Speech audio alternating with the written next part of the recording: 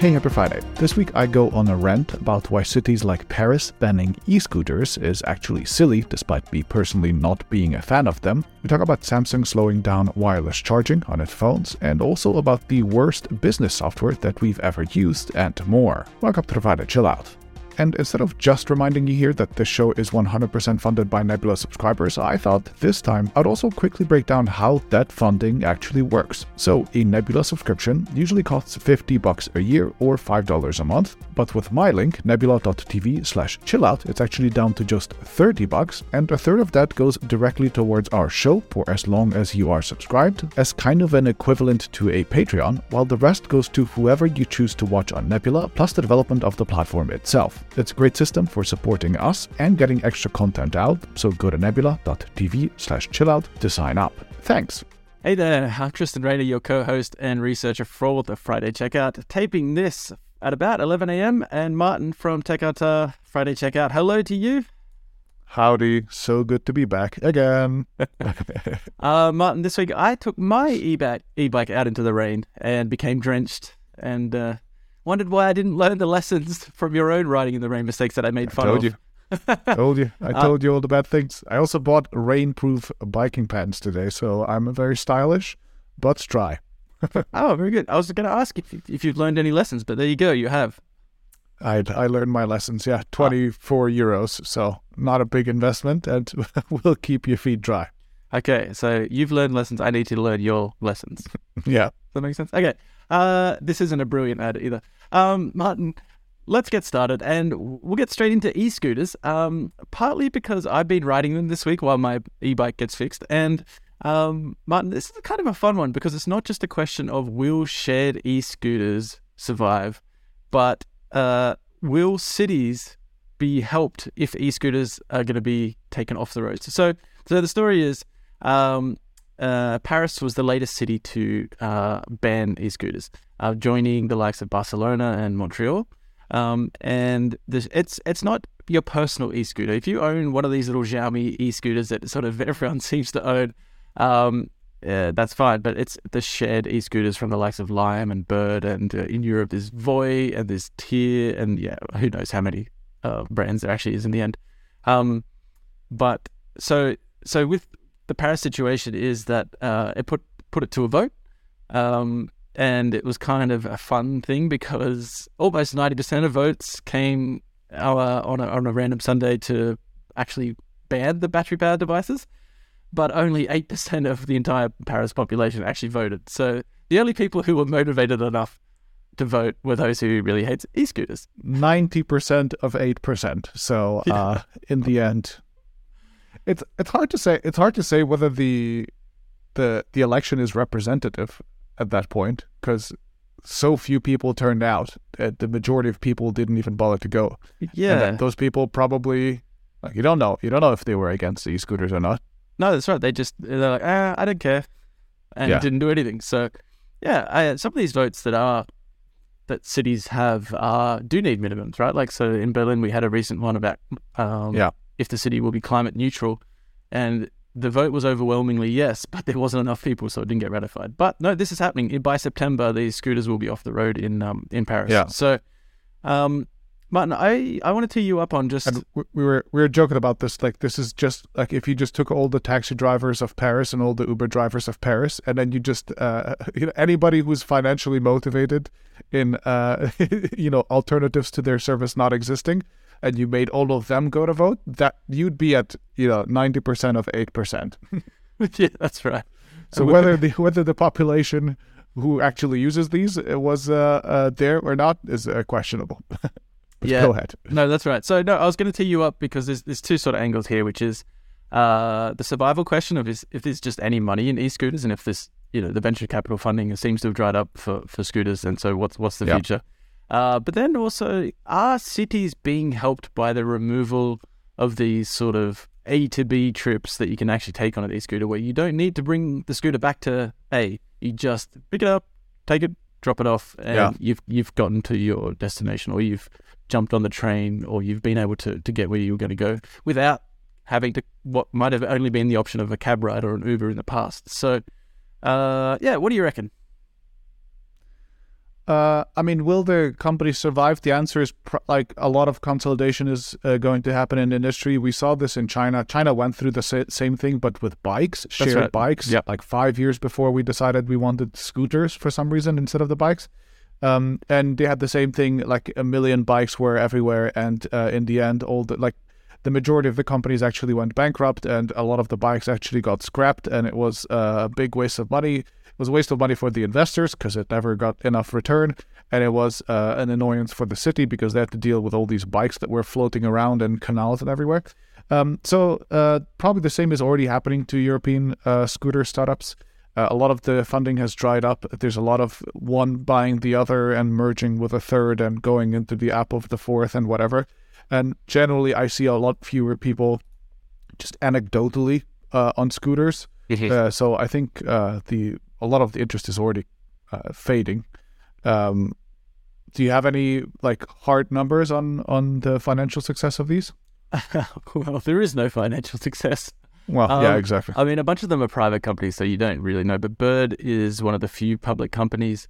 Today, it's worth, I mean, I literally just looked up the market cap. It's worth like $58 million. It was very little. Once valued at $2.3 billion.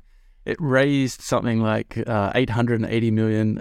It seems to make revenue of about $200 million a year, which is like, that's good money. But the cost of that revenue is higher than it receives, so it just keeps making a loss. I'd be interested to see if if you combined all the scooters that Bird owns and you assigned a dollar value to each of them, would that be more than the market cap of the company? Like, do people value Bird as a company higher than the sum of its assets? And I'm not sure the answer is yes. Yeah, the problem is like these e-scooters are like they're big, heavy boys, and they're increasingly better models, and they're obviously very costly to make and to maintain, but they're worth so little in the sort of used market because they're so cumbersome. Whereas at least your little Xiaomi private scooter, it folds up and off you go, So yeah, I don't know. I did find an interesting quote, which was so when Bird first emerged in like 2016, 2017. It just put a bunch of scooters on the streets in Santa Monica in America, in the classic ask forgiveness, not permission approach. And right. Very Uber and very Airbnb, right? Like, we're just going to roll in here, technically questionably legal or whether the communities want it. We're just going to do it. And then once we're there, we'll let the legislators figure out how to ban us.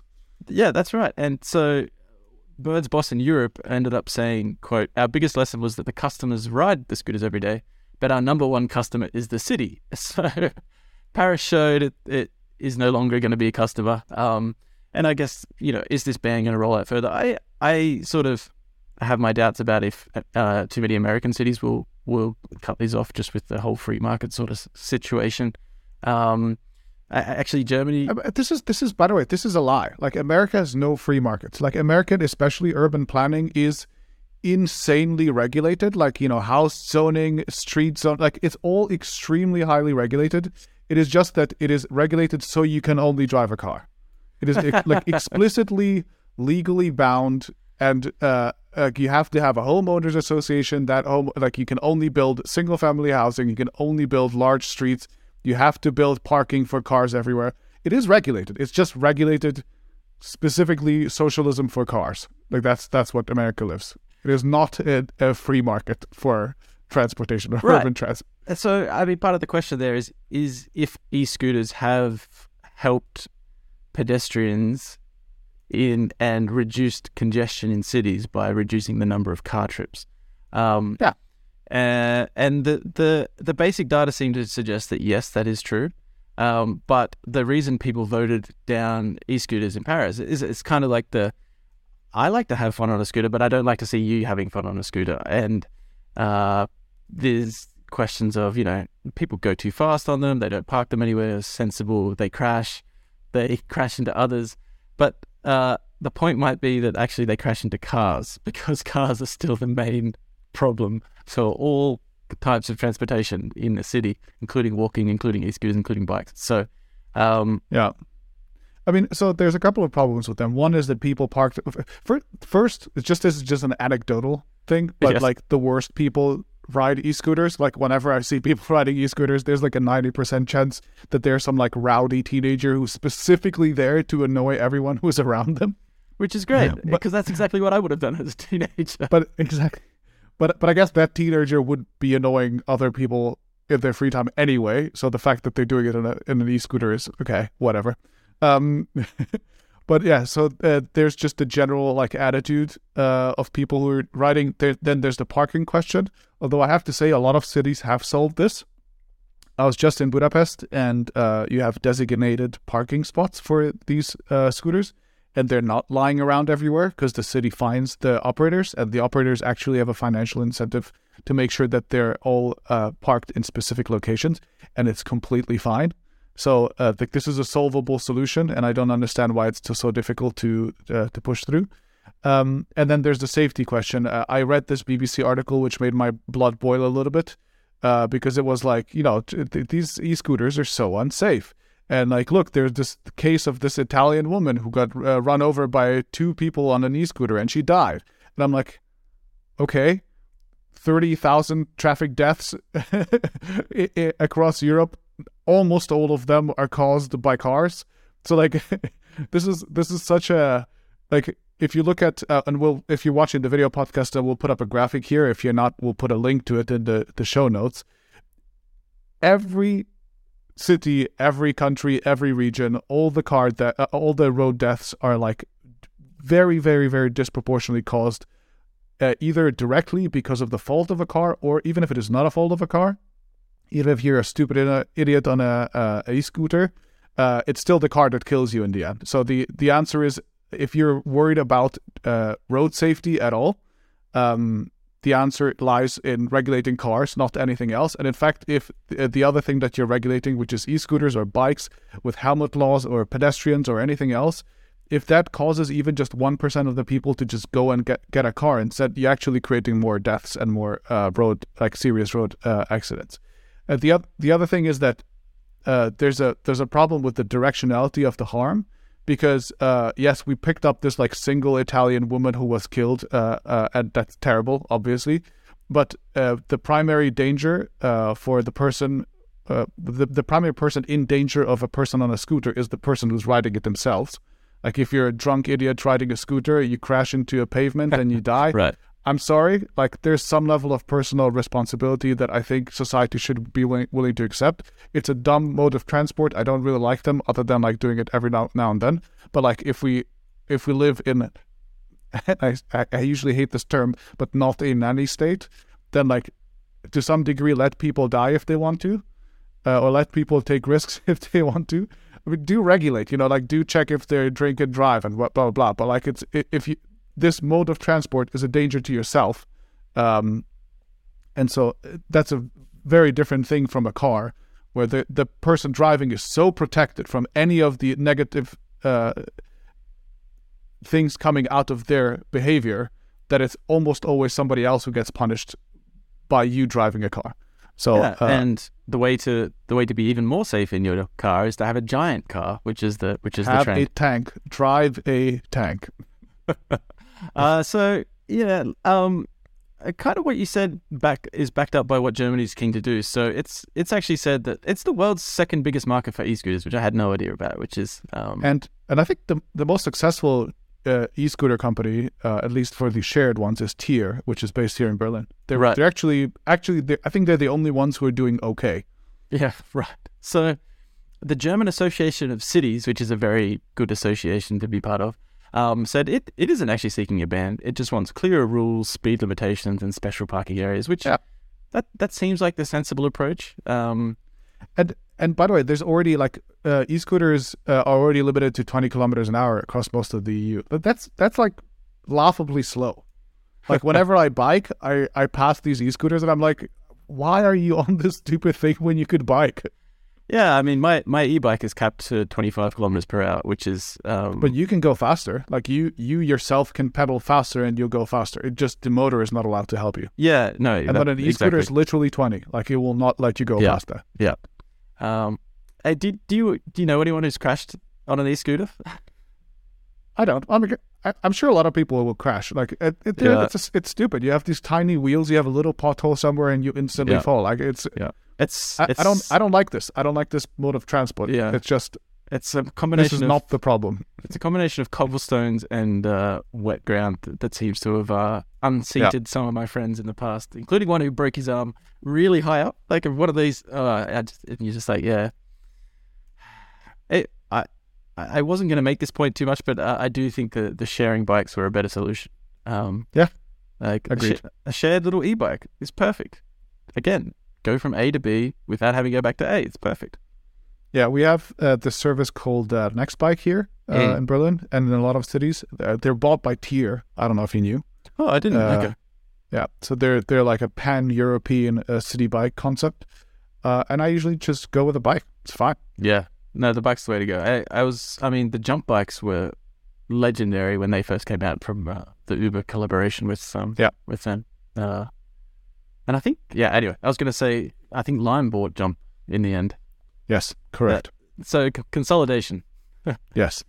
All right. So we don't think there'll be a ban. We don't think cities will follow Paris, but I wouldn't be surprised if there was a couple more tourist cities in particular. So that came out with it. But Berlin was probably a test case because there is some agitation there for bans. Yeah.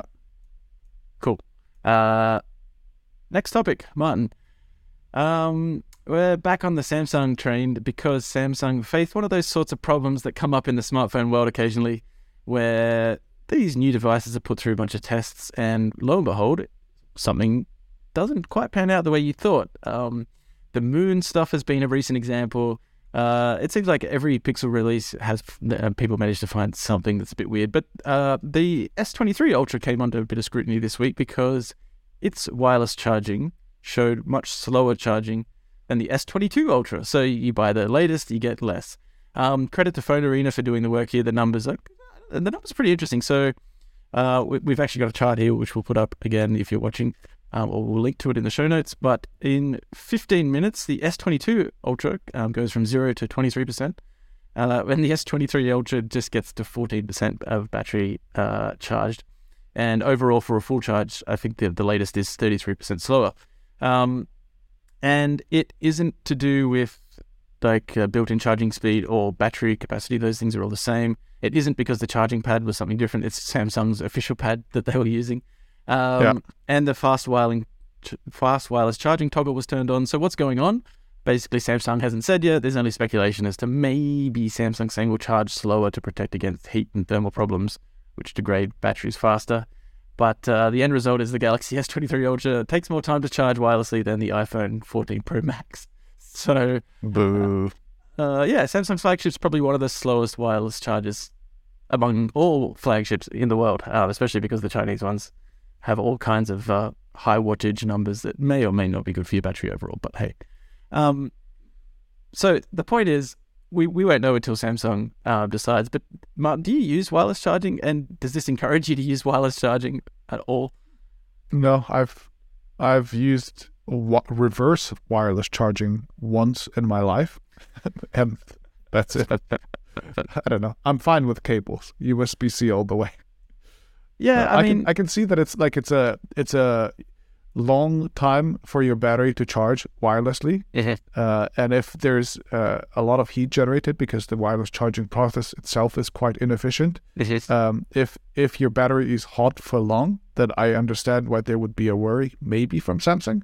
But I don't know. I mean, somehow Huawei and Oppo and Xiaomi managed to wirelessly charge at like 65 watts or something ridiculous. So I'm sure this is a technically solvable problem, but Samsung just went the easy way, and instead of solving it, they were just like, what if we just charge slower?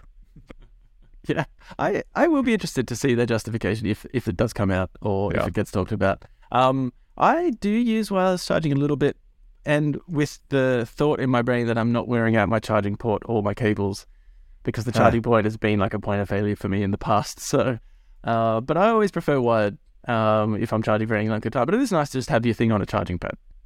It's kind of nice that you can just drop it there without thinking. But it's definitely, I don't know. I feel like I've swallowed the pseudoscience, or I keep my firm belief that battery heating your battery is degradation. And I want my device to last, please. I'm not going to be able to swap out the battery very easily. Yeah. All right. End of topic. I'm not a wireless charging person, so I don't have anything else to add. This is nothing to me. Exactly. All right. Something that is something to you is overnight, Martin, Elon Musk announced that Twitter will let you offer subscriptions.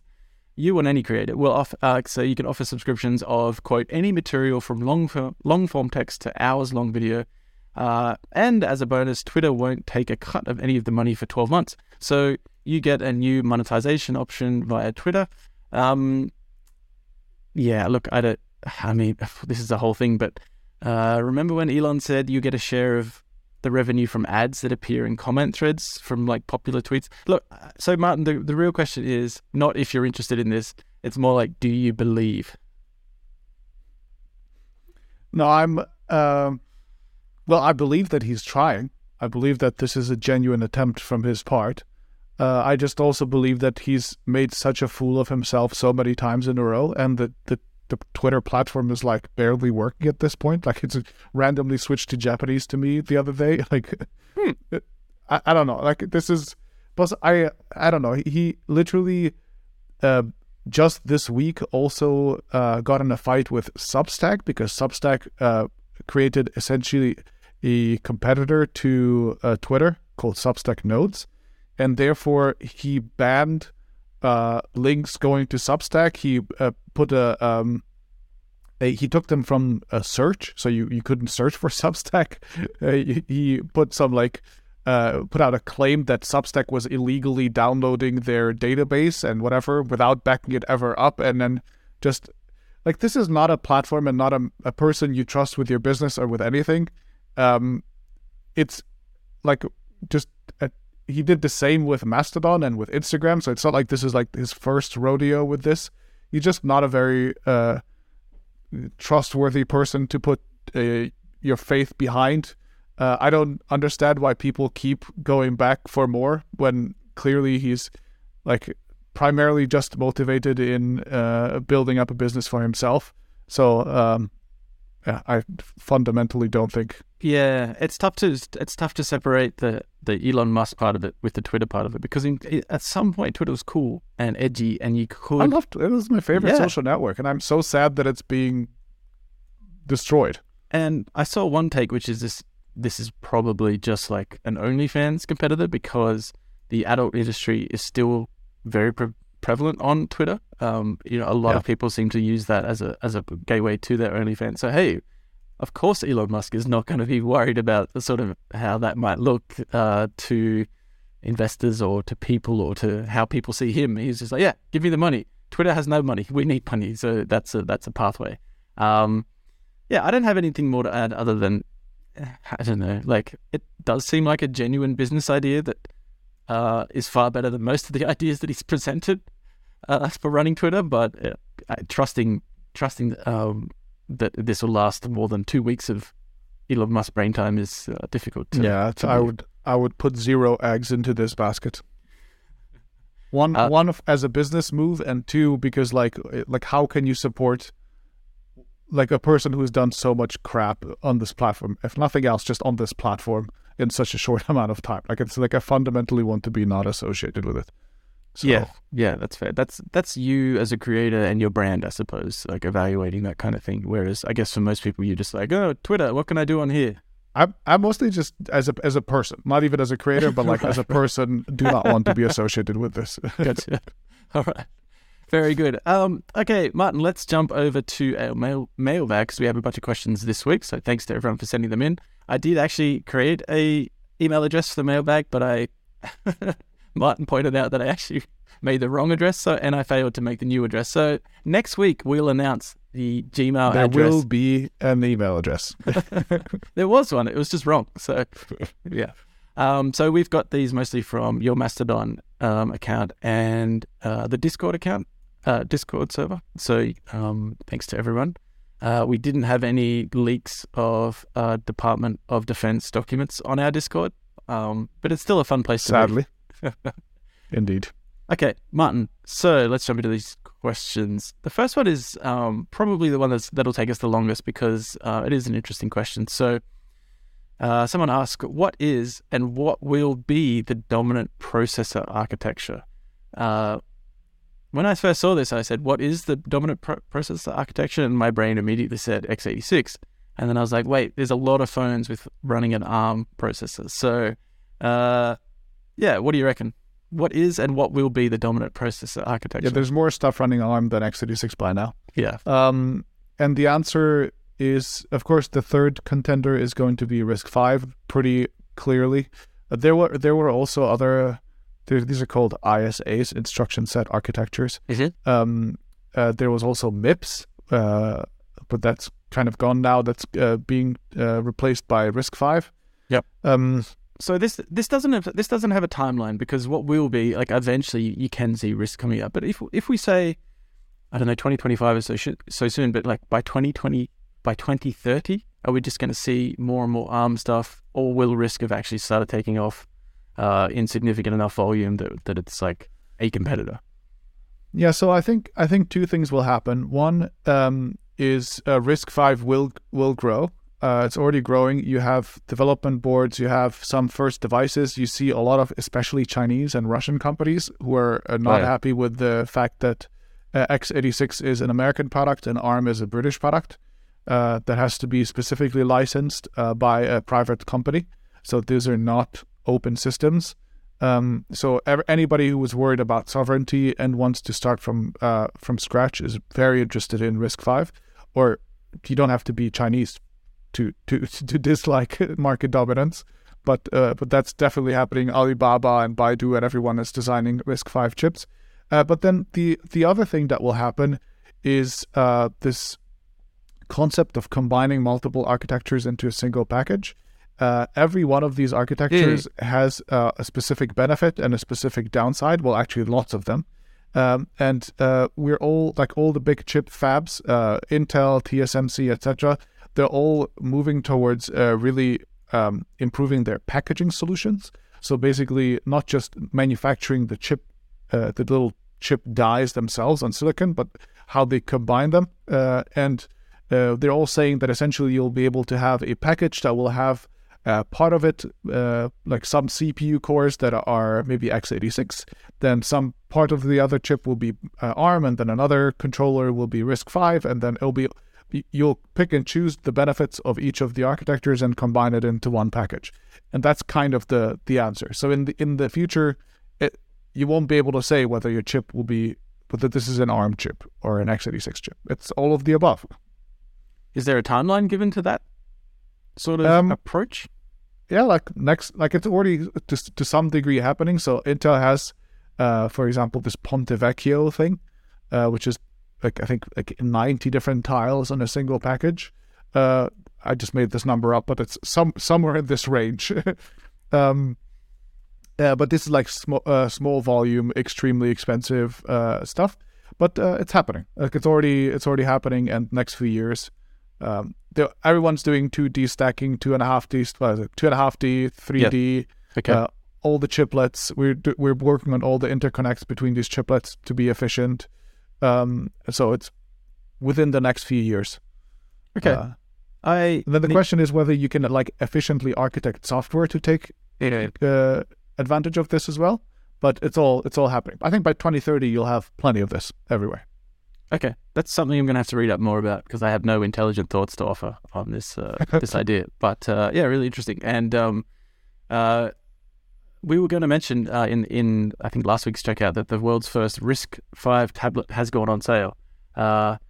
Completely useless. But we're still not sure about whether it has. Yeah, it has. It was announced on April 1st, so it seemed like it was a joke. But no, it has announced. And it's, as I was saying, completely useless if you want a tablet you can just play with. But if you're a developer and you want to start building software, it doesn't even come with an OS on it. So you have to do a lot of work to make it do something for you. But it's a sign of what's to come.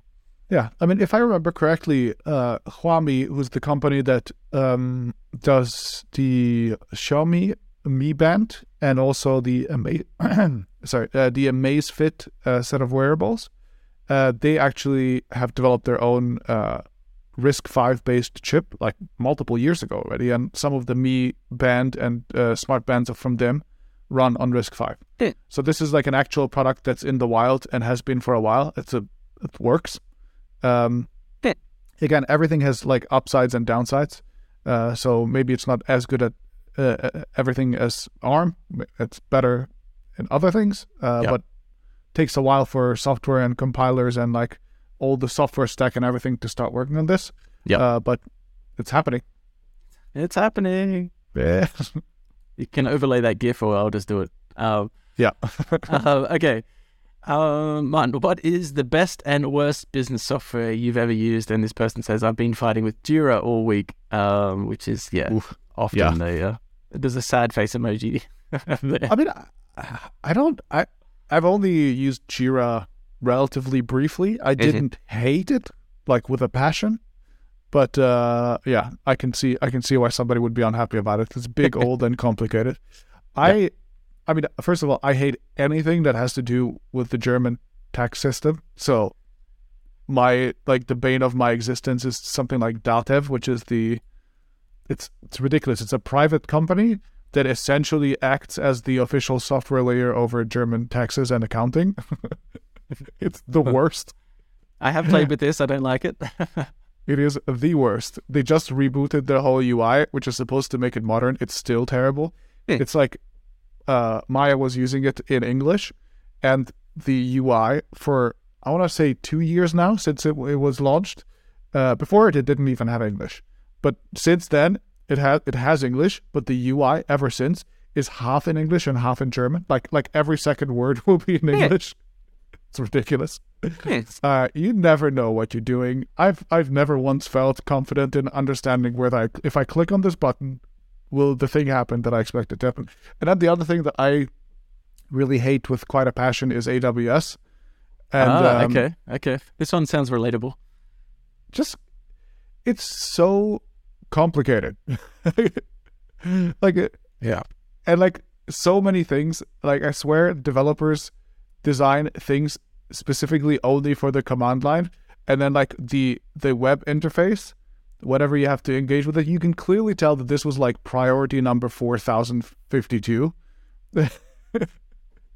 Like I had to like delete a bunch of photos stored in a bucket on AWS, and you can only batch delete photos from the command line interface.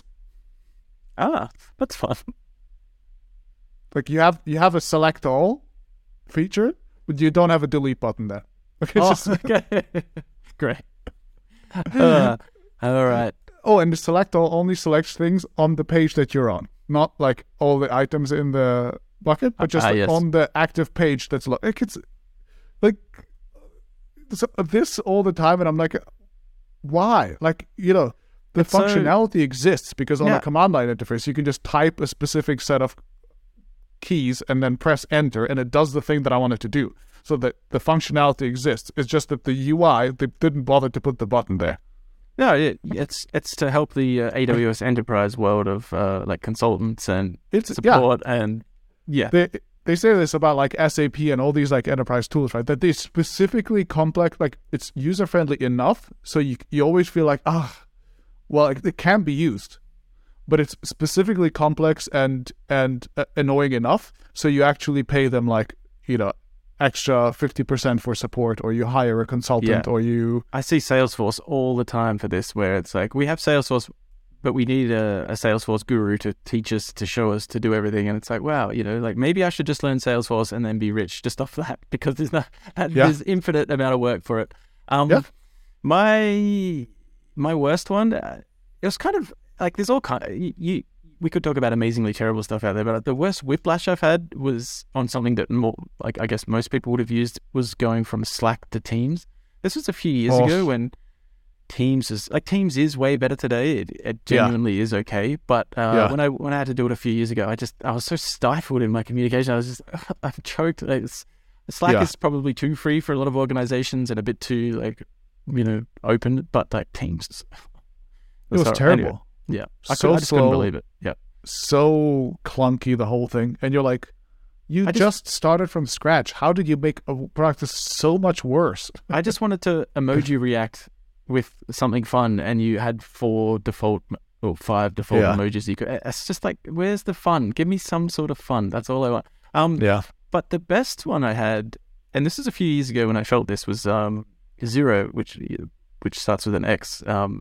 And it was for accounting, so the complete opposite of the German experience. But it's only in place. I think it's in the Australia and New Zealand is where it emerged from, and then is now in the US and the UK. And it was the incredible leap forward in accounting, where it was like the first real cloud accounting software, and it was just so well done. It was so well done. It was very powerful. They opened up like a platform, so there's all sorts of plugins and apps. So I don't know what they call it. Great. That you can. It was great. It was a very, very nice bit of software.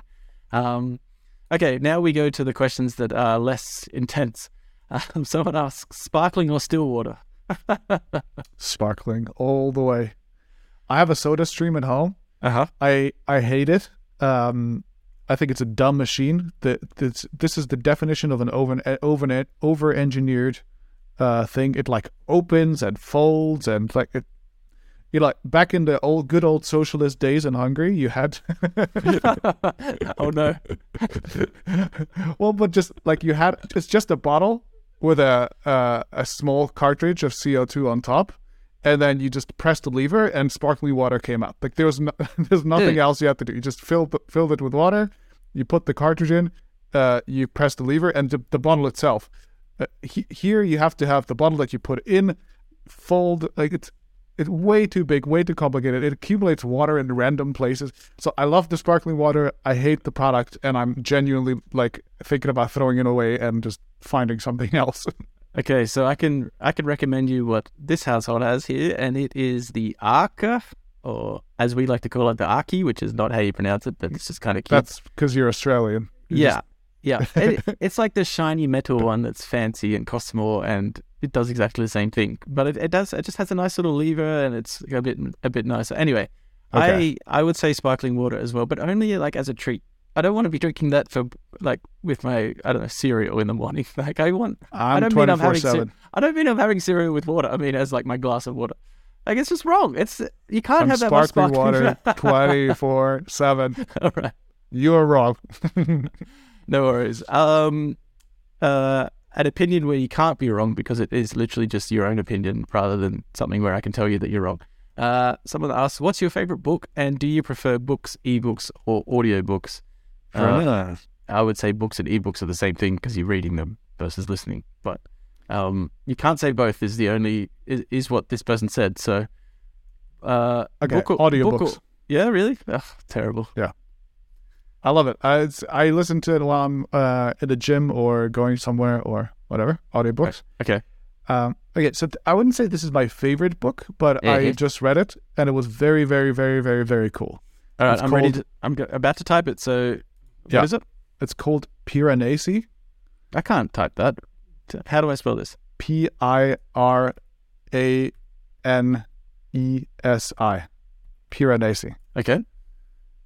It's a fantasy book, but it's not like elves and dwarves and orcs and whatever, but like it's about this person being in this this world where the entire world is a gigantic house with like a seemingly infinite set of rooms, and there's many, many really weird statues in all of them. Oh. That's the entire world. He and another person who he calls the Other are the only people in this world. But also, there's nothing. There's like 3 levels. There's a sea on the bottom with fish and algae and birds. That's it. But he has like a very clear relationship with the real world because he's eating like multivitamins and like, just like a lot of stuff that doesn't make sense in isolation in this world. And he's both somehow aware of these things and living in this world. And it's him figuring out what the story here is. And it's brilliant brain tease. It's really short, so it's not like it's 100 hours. It's great. It's a fantastic read if you want to try something. Okay, it seems to be written by Susanna Clarke. Yep. It's got a pretty high 4.2 rating on Goodreads, whereas Yep. one of the best books you've ever read will be like 3.5 on Goodreads because I don't know, this is what people do with books. Yeah, okay, and you consume that via audiobook. Yep. It's great. Okay. Look, I don't do audiobooks, not because I don't want to. I've just never quite fallen into it, and I just tend to just have my Kindle and just read books on that.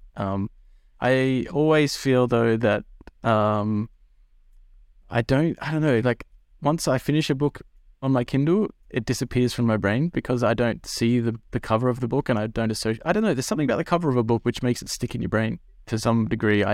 Is my random theory, and so people will tell me about a book, and I'll be like, I think I've read that, and then it'll be on my Kindle and it'll be 100% finished, but I can't remember it because I just don't have like the book in front of me. So I definitely still prefer an old school book. Maybe an audio book is actually the way that I could make things last in my memory a bit better. And my favorite book, I usually answer this by just saying Catch-22 because it's just incredible. Have you read it? Nope. Oh, it's what a treat. I'll put it on my to-do list. Yeah, it's really thick. I've given it to a few people, the actual book, and they're like, yeah, this is great. And then no one finishes it because it just keeps going. But it's incredible. The ending is such a payoff as well. So nice. That's my opinion. Okay, enough about books. I thought we had one more question, but maybe no. Martin, we're on to the ending the podcast with the trivia and fact corner, where I throw a number or two at you and we see where the conversation goes. So Martin, this week, just now, actually, in the last few hours, Amazon's published its annual letter, and that is worth a read.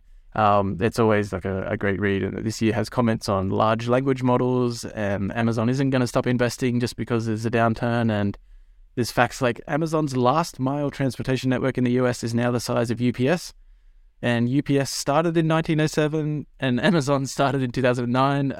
It's just the size. It's always fun to be like, wow, Amazon, I forget how big Amazon is and like what's going on there. But the point of this is that CEO Andy Jassy's annual compensation in 2021 was $212 million, and that was related to his promotion to CEO and a big stock grant and whatever.